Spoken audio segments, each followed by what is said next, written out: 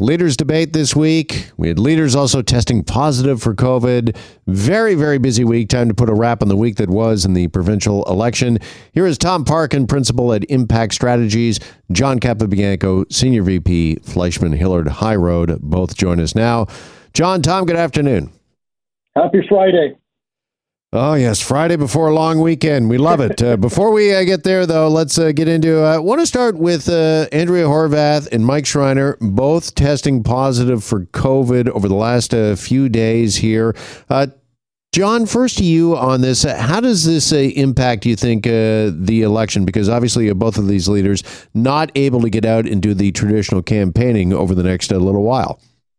Well, it's hugely unfortunate for the both of them, and obviously we wish them well. And glad to hear that the symptoms aren't as severe. In fact, are light symptoms, and we're seeing that a lot of them are actually still doing their work, albeit virtually. It's a huge impact, to be honest with you. I think this is the final stretch of the campaign. Every campaign has certain milestones. At the beginning it's the launch, and then you get into the debates, and then there's the advanced polls, which open up as we were seeing over the last. Yesterday I think they opened up for the next couple of days, and then of course it's the final stretch into election day. So this final stretch is important for all the leadership candidates, because they have to go into the various ridings.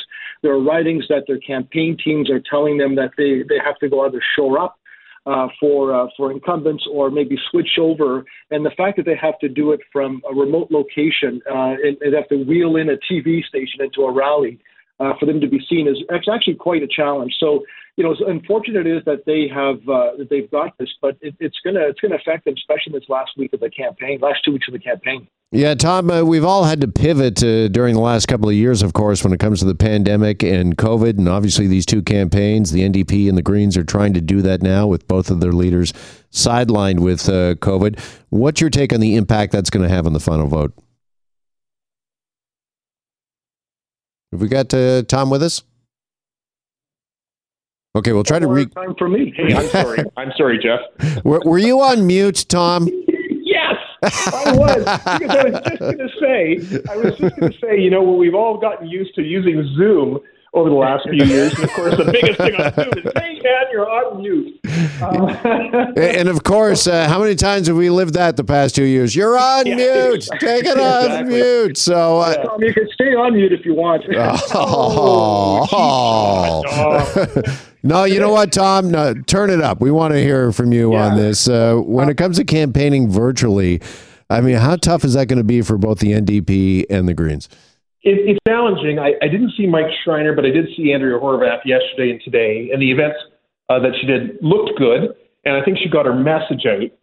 The challenge is that, as John alluded to, it's great to get your message out, but you also want to go to specific places and associate the issues that you're talking to about those locations and your local campaign team, your local candidate.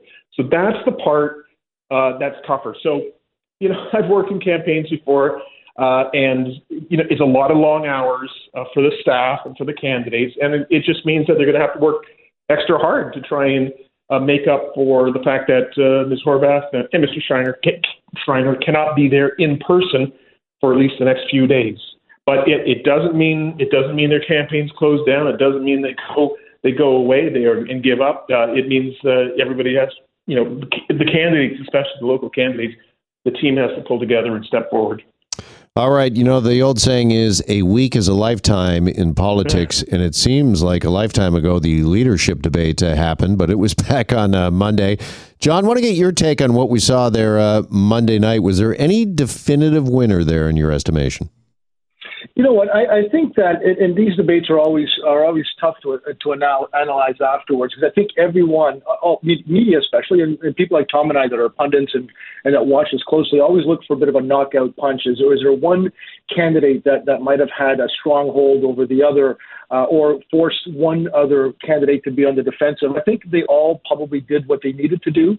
In the case of Doug Ford as the incumbent premier, he was obviously going to get attacked, and it's not a surprise that all of them attacked him. But I think he needed to look calm and confident and premier-like, in a sense that, is this somebody that people can see as someone that they would want to reelect, especially during a pandemic?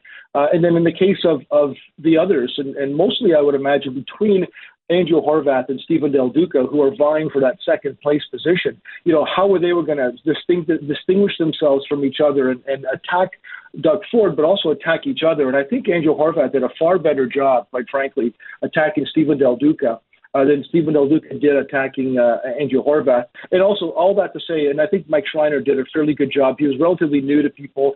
He hasn't been seen, and I think he kind of came across as someone who, had that level of confidence, only because no one attacked him. They didn't need to attack him. So he kind of got away scot-free, and I think came out looking better as a result of that. What'd you make of the use of the binders by Ford, John?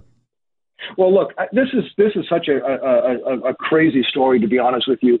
Every debate that I've been involved in, either helping candidates or participating in, I've always allowed for candidates to bring issues binders and notes that they can take. So the fact that there was such a big story on this thing was just a non-story. And I think the Premier, Doug Ford, made it right to say, look, you know what? People don't care whether or not we bring a binder or not to the podium. We need to focus on some of the issues. So I really thought it was such an inside baseball process story that most Ontarians wouldn't have either heard about it or cared about it, to be honest. All right. The opponents, of course, Ford's opponents, Tom, they tried to make it an issue going into the debate. What was your take on Ford having notes with him in the debate overall? The binder story, I think, was a kind of filler story that most people didn't really care about. I personally don't care about it. If people want to take notes into a debate, that's a strength and a weakness, because if you have to rely on your notes, you're not connecting with the audience. And if you're prepped properly, you'll do a better job without notes. So to me, it was like that's not really a story. I thought that the debate was, like John, no knockout punch. You had to watch it all to understand the different people. It was quite different the way that different leaders played it. Mr. Ford and Mr. Del Duca were quite aggressive, I think, and so was Mr. Schreiner. And Andrew Horwath told stories about people. She was the only one who did that kind of thing, which was an interesting alternative on debating, to talk about, I met a person who had this affordability problem, or this person who couldn't get in to see do their cancer screening, et cetera. She talked about things like that, which maybe doesn't quite fit our idea or initial idea of debating. But if we look at the numbers over the week, the PCs went in. There were 4 polls the day before the election. The debate, putting the PCs at 36 or 37. One put them at 35. And they end the week with 2 polls today showing them at 36 and 37. The Liberals, the day before the debate, those 4 polls all showed them at 28.